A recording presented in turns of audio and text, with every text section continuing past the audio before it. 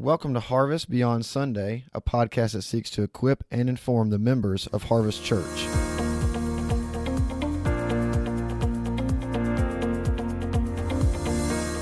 My name is Jamie Trussell, privileged to serve as a pastor and elder here at Harvest Church. I'm doing a special podcast for our Beyond Sunday this week. I'm joined by one of my good friends and a pastor and elder serving in Shanghai, China. Many of you will be familiar with Jason Seville, certainly his wife Kim. He's preached at Harvest several times and a missionary we've been pleased to support. And so, Jason, welcome back.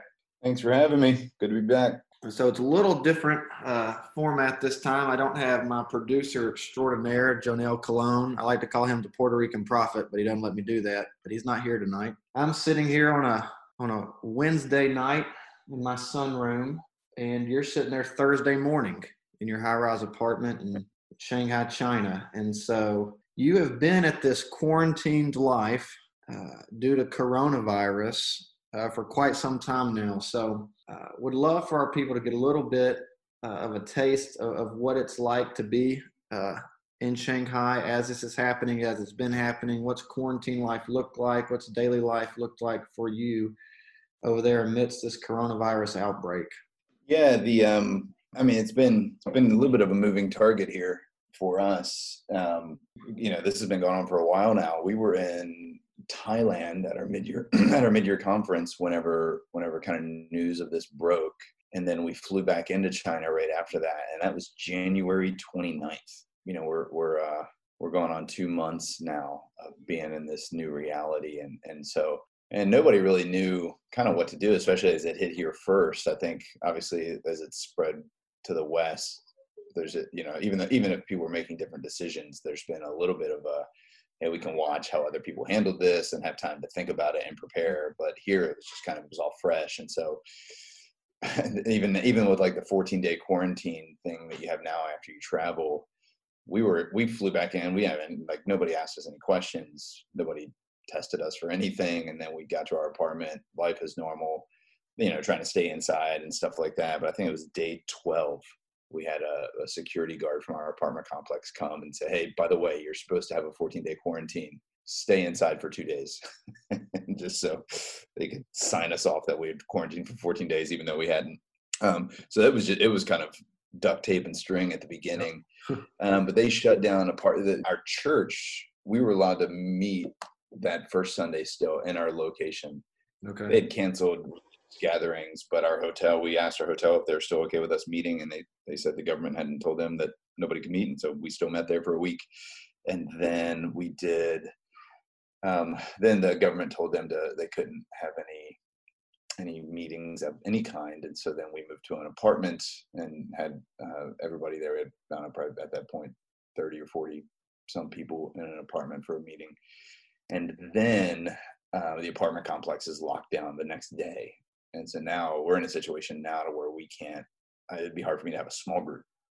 It'd be hard for me, even as things are getting better here concerning the virus, they still have apartment complexes locked down pretty tight. So I can go down to the mall and eat at a restaurant with 10 people, but I can't have those 10 people into my apartment because they have stuff locked down pretty tight.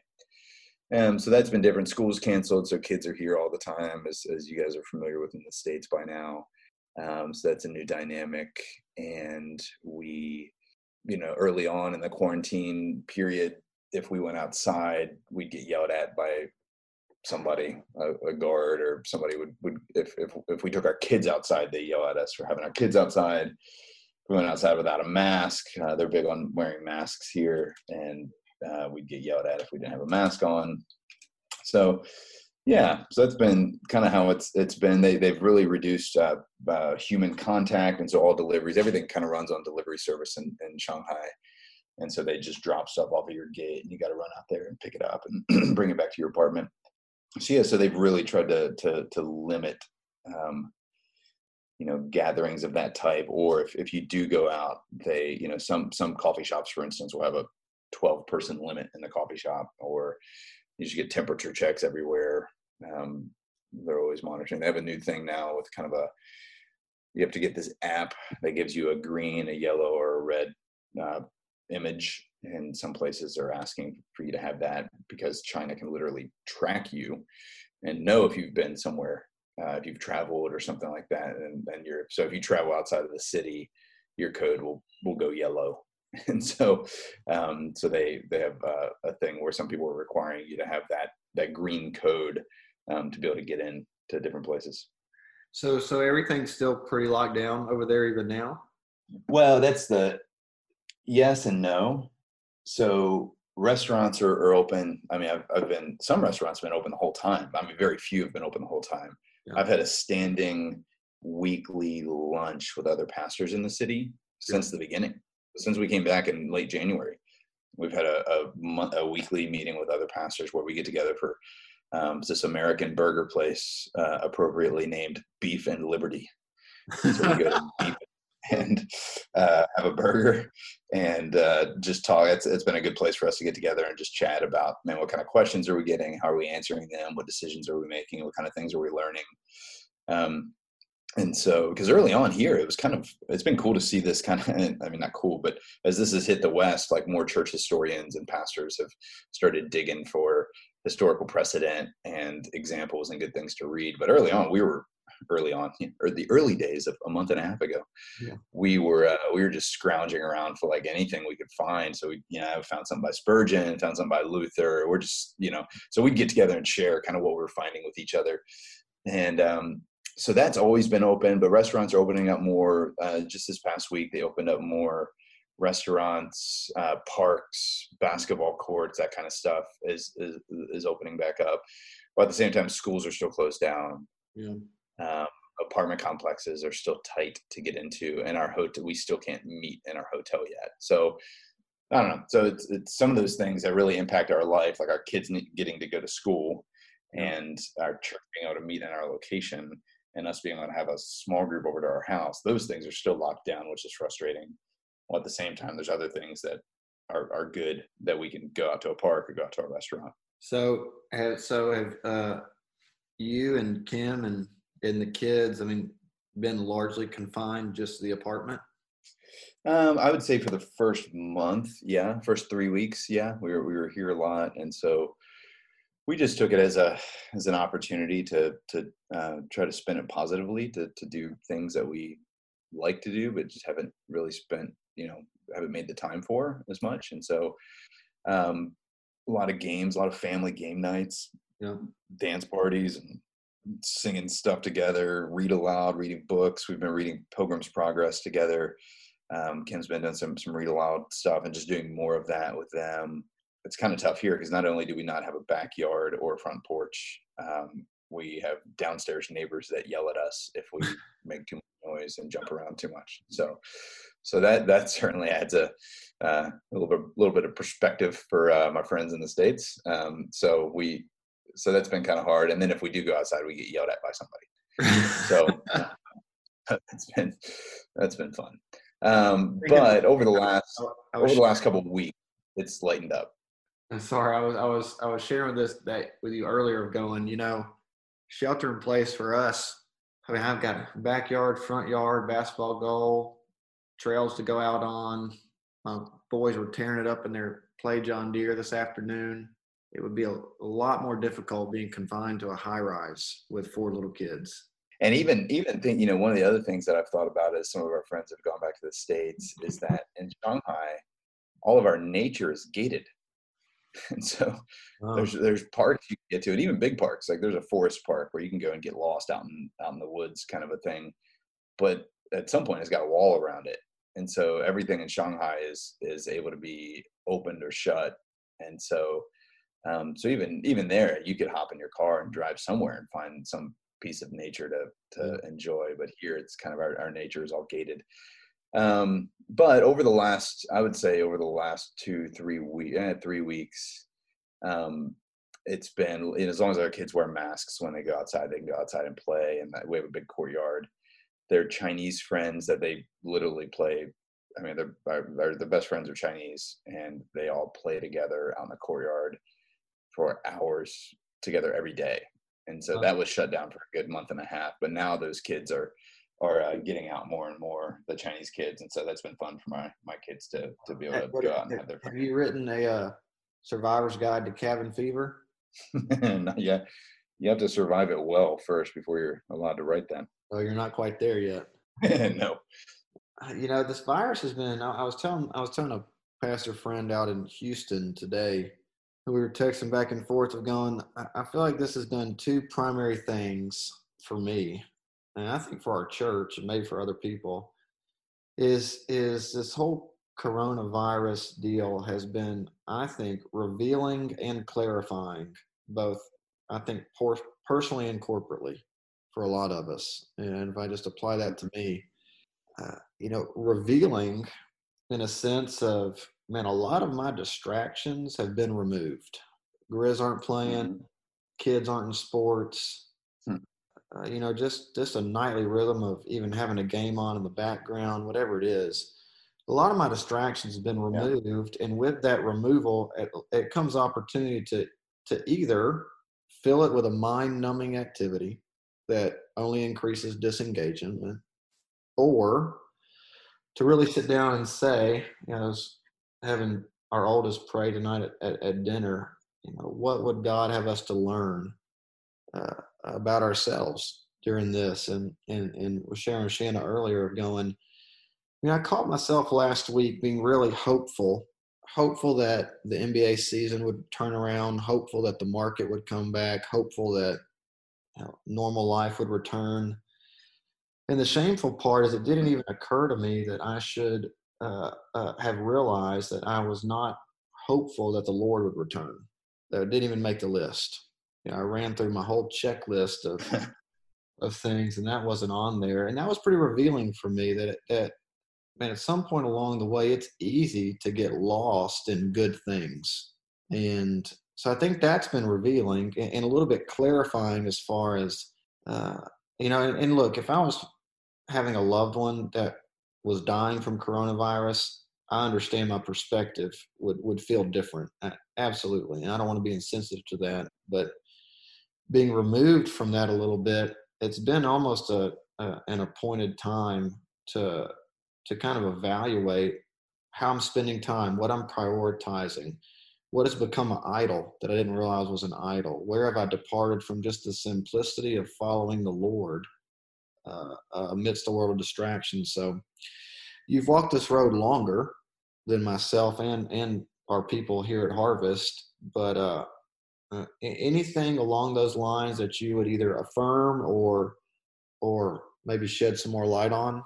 No, I definitely think that's true, and I think it's easy for us to turn either to the distractions that we have, or when everything else is shut out. Even people that normally wouldn't cling to watching news, and that. I mean, the one thing we all still have is social media and 24-hour news cycle, and so it's easy also to just turn to there. And I noticed that about myself. And again, this is when it first broke. We're in Thailand, and it's China is going crazy, and I would wake up every morning in Thailand and grab my phone and look at the stats and the infection rate and how many deaths there were and what was going on. And so that would be the first thing I would do. I wouldn't grab my Bible. I wouldn't talk to my wife. I wouldn't go, because we were at this this resort with a bunch of other church families. Wouldn't go talk to them. I mean, it's just like me and anxiety inducing stuff. Yeah. So by the time I'd get through breakfast, I was emotionally, spiritually kind of a mess, stoking fear and anxiety. And then I would get up, I'd read my Bible, I'd go, I'd talk to my wife and debrief some stuff with her. I'd go have breakfast with other people, so, and it would give me perspective and bring me back to reality. And so I do think the more we isolate, the more those, kind of those idols are gonna have a tendency to come out if we don't have people speaking truth in our lives and helping us to see things accurately. So I definitely think that's a danger and something to watch out for. And I think we all have, one of the things that we saw here was that we've been encouraging people all along to try to get time with other church members. Mm. So even if worst case scenario, that's that's a Zoom call or that's a phone call or something like that. But even we were really trying to encourage our people to get face-to-face time with people. And again, not telling anybody to break any laws, not telling people to do things that are going to be reckless. But even if that means going for a walk with somebody else in my church while we keep 6 feet distance Right. apart from one another wearing masks, it's Right. good to see other humans, and that's good for your soul. And so, but it was interesting for us to see that early on. And one of the things I encouraged our church to this in a letter that we sent a weekly letter to the church just on the state of things and what our decisions are. And early on, one of the things that I tried to encourage them towards was to realize that we all have to do some self-evaluation during this season. And so for some of us, as you know, there's some people in our church who are more on the back to normal end of the spectrum. You know, man, it's just life is normal like this, you know, and I'm sure you guys have similar kind of people all over the spectrum on this. And I've written about one of those articles at Gospel Coalition is on how to pursue unity in the church.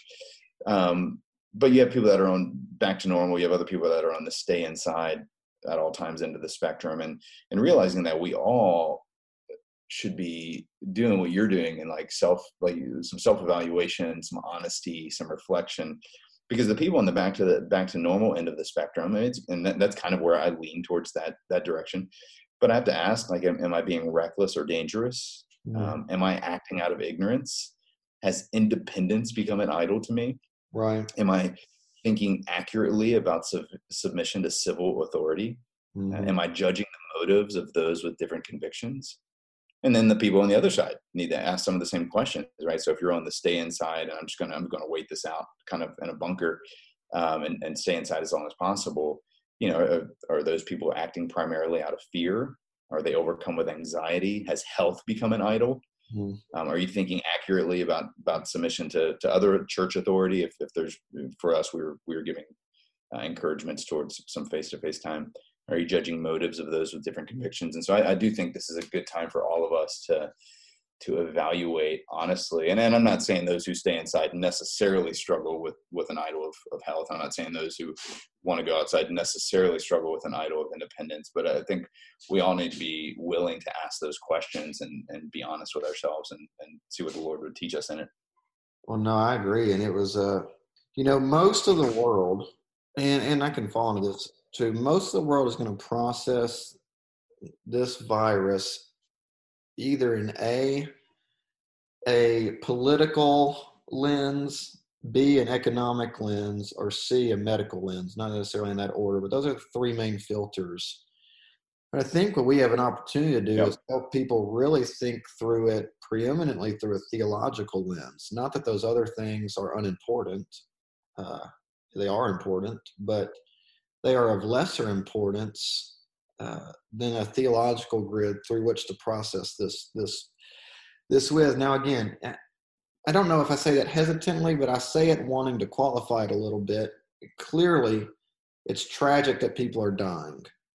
God does not delight in death, and neither should we. But at the same time, we also have to believe that God's sovereign hand is completely on top of this. And it's even within our theological grid to not simply say he allowed it, but that he intentionally brought this forth.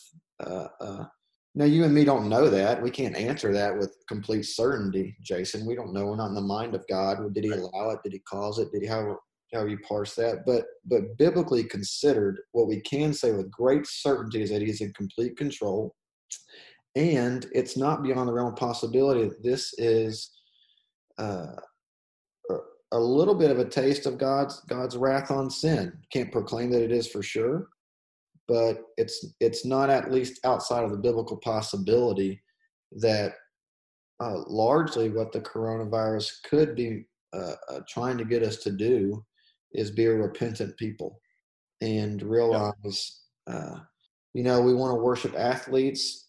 Every stadium just got shut down. We want to worship money. The economy just crashed. We want to worship education. You can't even go to school anymore. You want to worship your body. The gyms are closed.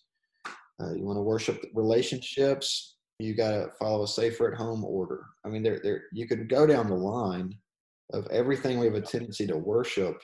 And this microscopic viral infection has brought the world to its knees in a lot of ways. And uh, that's not simple happenstance. Yeah. Yeah. Yeah. I think you're right. It does have a little bit of a feel of, the plagues in Egypt, kind of going after the gods of the people, has a little bit of that. I can certainly see that. I think that's one of the things, because I think you're walking a fine, you're trying to hold a good balance of, we do know God's sovereign. We don't want to go on record as saying, hey, this is why God allowed this to happen, right? I don't think you can. Which some people are trying to do. I don't think you can do that with any confidence. That's right. That's right. Yeah. Now, doesn't mean people aren't doing it. Well, that's true. But, and that's one of the good things, one of my encouragements to people during this time is to use this as a prompt to be more well acquainted with church history. And I think that's where a lot of people have been turning, the Spanish flu of 1918. How did Spurgeon handle things during in London in his day, whenever there was a cholera outbreak? Martin Luther went through some things, some very similar things there. So you could go to Eusebius, early church, Dionysius. So you go church fathers, you go reformers, you just go through a church history, and you have people that have been through plagues and outbreaks and things like that. And so it's helpful to read how they handled that. And everybody wants to go grab those church historians and put them on their team. We read Luther, so we're doing this. We read, the Spanish flu guys, and so we're doing this. Obviously, I don't think any of those, I don't think the church responded uniformly at any of those times, right? You have people making various decisions, as we have people making various decisions now. Mm-hmm. But with reference to what you were just talking about, I do think that you do see in some of the historical pieces a little bit more of a willingness to say, hey, I think God is teaching us something through this. Mm-hmm. I think God wants to humble us. I think God wants to, he's, maybe even wants to bring us to repentance for something, and obviously we want to stay so far away from prosperity theology or things like that, and rightly so, that we lean away from that, when I think we can learn and be encouraged and challenged by Christians in history of how they process and some of the things that they would say. Well, and there's a sensitivity challenge in there too, because pastorally, you don't want to be callous to the fact that people really are losing loved ones. People really are suffering, and it really is tragic. It really is tragic for some people out there, and you don't want to lose sight of it at the same time. I thought that you referenced the Gospel Coalition article that you wrote earlier. I read that. I think I texted you or emailed you right after I read it. It was really well done. And I thought it was a good picture of how to balance the fact that people, and we have this in Harvest. I won't, but I could name members right there. We have the category that is the, come hell or high water, we should meet no matter what. And then we have the other end of the spectrum that is, we don't need to meet till the government gives us clearance, because the best way to love our neighbor is to, tangibly show that we, and so I think what you're getting at in that article, which I'd commend to our people, you could just search Gospel Coalition, Jason Seville, and find it. But is the reality that we're going to have some Romans kind of 14 type moments where some of us are going to feel more at peace with some different ways of interacting with the coronavirus. And as long as we keep the unity around the fact that God's in control, our hope is in Christ, we need to give each other some freedom to interact with this virus differently. Mm-hmm. Yeah. Yeah. Amen.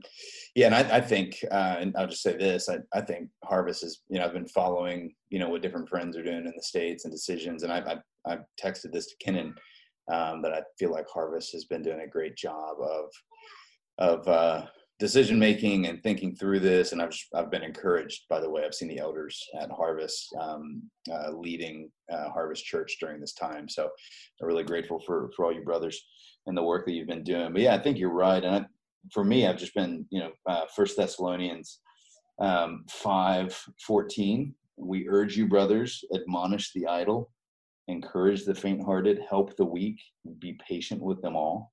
And so I just feel like that's a good grid for all of us. It's certainly elders and leaders to have, but I think all of us to think through, man, people are going to be in different places. And so some people are indeed going to be idle and they're going to be struggling with certain things and they need to be admonished. Some people are going to be faint-hearted and we need to help them. And with everybody, we need to be patient. And so that's been a good lesson for me to learn during this, because obviously I have my own proclivities and feelings and opinions on everything, but at the same time realizing that people are in different places and we need to be patient and give a lot of freedom here in this.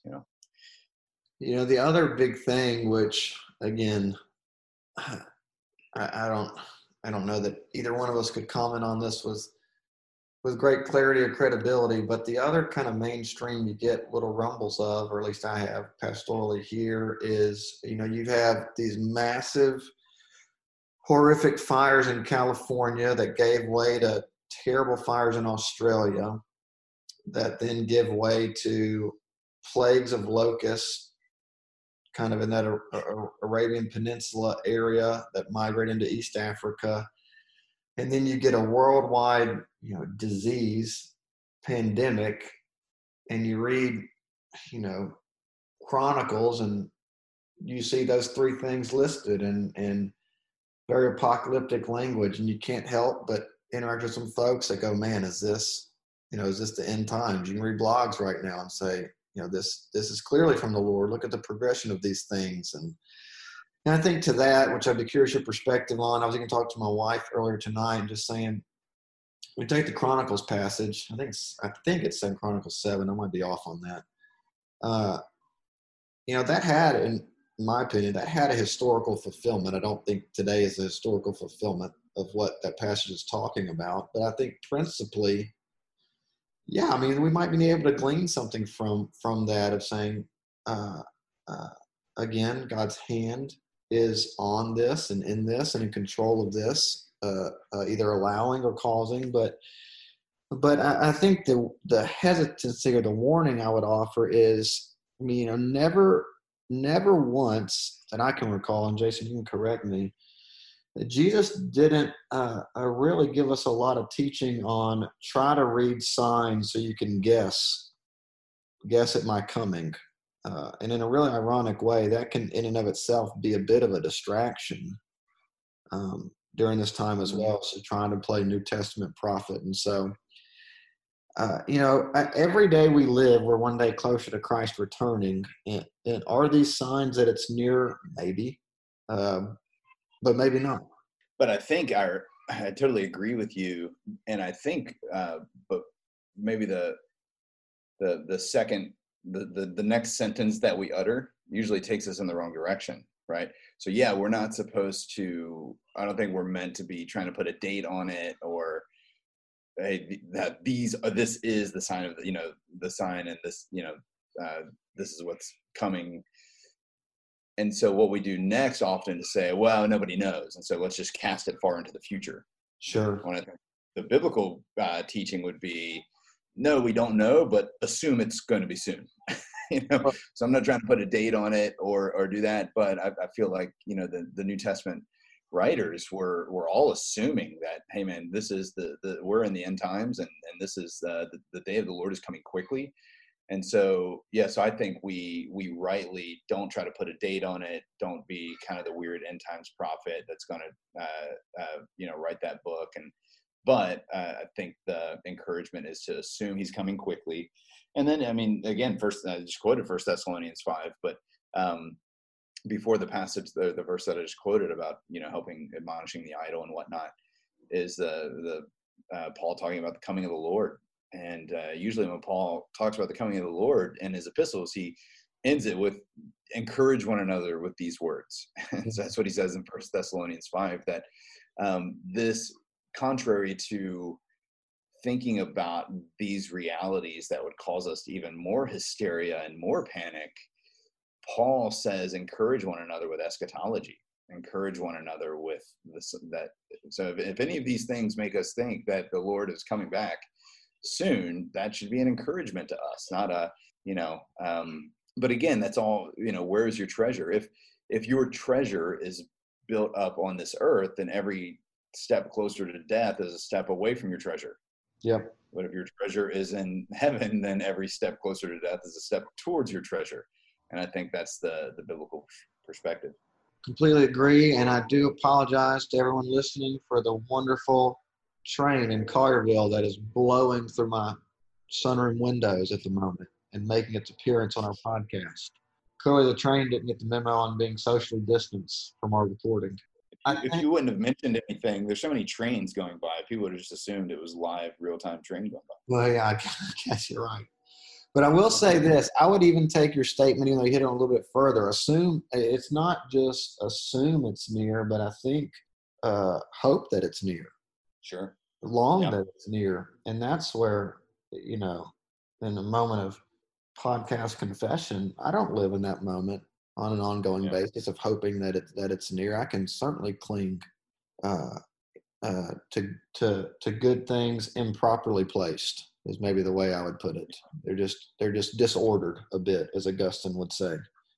All right, we only got a few more minutes here. I did, the other thing I found interesting is one of the other things I've seen coronavirus do is, and this is not meant to give fuel for attacking our opponents of Christianity, but I would say it has unveiled a cultural hypocrisy that only brings home the truth of Romans 1, that outside of Christ, we would live in complete futility of thinking, because we are submerged in a culture that says self-autonomy is king and individual freedom rules. No one can tell you what you should do.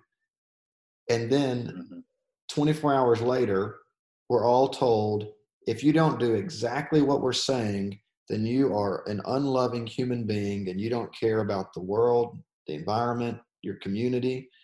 And it's just interesting that the same voices that would trumpet the godlike status of self-autonomy are now the same exact cultural voices that are saying everyone must do the exact same thing, whether you want to or not. Yeah, that value is already in place here in China. The group mentality and looking out for others. So it has been interesting, to kind of feel that and to see that and to try to wrestle with what is good, what is allowable. One of the things that's been helpful for me, or one of the things that's been kind of a representative of where my heart's been, is Proverbs. I think it's Proverbs 18. Proverbs 18:14 says, "A man's spirit will endure sickness, but a crushed spirit who can bear?" And that's just been a good verse for me to meditate on, and a good encouragement for me to try to think through, hey, how can we be reasonable and be responsible in a season of shelter in place for you guys in the States, but at the same time realizing that, man, I don't want to come out of this with a crushed spirit either. And so what does it look like, either for my kids, for my wife, for my family, for my church, to ensure or to encourage us toward being responsible and yet tending to your soul? And so one of the things for me that's meant for me personally, again, I'm not putting this on anybody, but one of the things for me personally is that I just need to see people. Now, again, I'm not going out there and just running all around town, getting groups of people together. But again, if I can do that responsibly, because I just think there's a joy. This is what the 2 John. At the end of 2 John, he says that there's so much more that I would want to write to you, but I don't want to use pen and ink. I'd rather see you face to face so that my joy may be complete.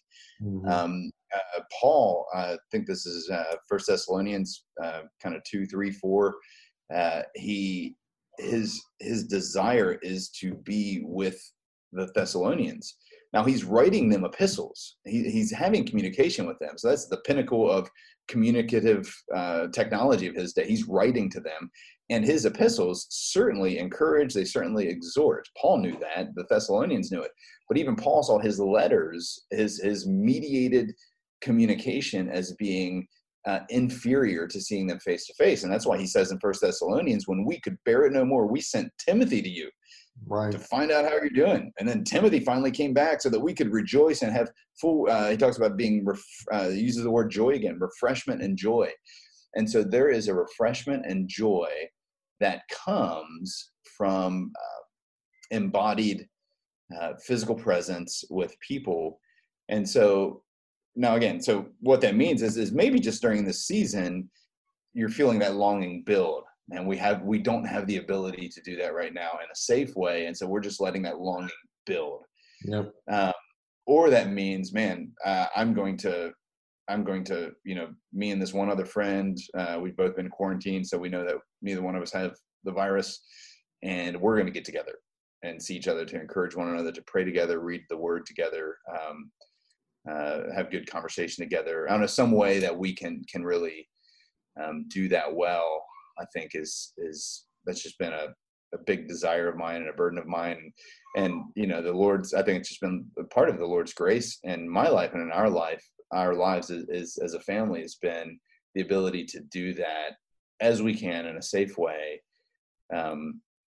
versus the more time that, for me, the more time I'm isolated and just watching news and social media, the more that anxiety builds. And it's been good for my soul to not have that crushed spirit that Proverbs 18 talks about. No, thanks for sharing that. I think that's right on. And I think the thing you hit on that is, because we're just really fresh in our shelter in place here. And, the good thing is they still recommend outdoor exercise, and you can walk and see neighbors across the street and all those things, which is obviously a huge help. But I like that idea of the longing building, and I'm hoping for myself and others, not only do we long for one another, but there's just an ingrained longing for the Lord that is shaped during this time that won't recede when it's faced with the challenge of just good old normal American life of sports and eat, drink, and be merry, and Yep. And so I'm hoping that happens during this time. Anyways, all right, it's late for me. It's still early for you. You got the whole day ahead of you. But I really appreciate you joining us, or me, I guess, tonight. And I think it's really going to bless our people. And I do recommend our people go to the Gospel Coalition website. There's good ongoing articles about how to process coronavirus as a Christ follower. And Jason, I think, has 2 recently on there that I would commend to everybody. You're famous now. You're my famous friend. I don't have a lot of famous friends. Wow. But hey, praying for you, praying for Kim and all the girls, and we'll certainly check back in with you.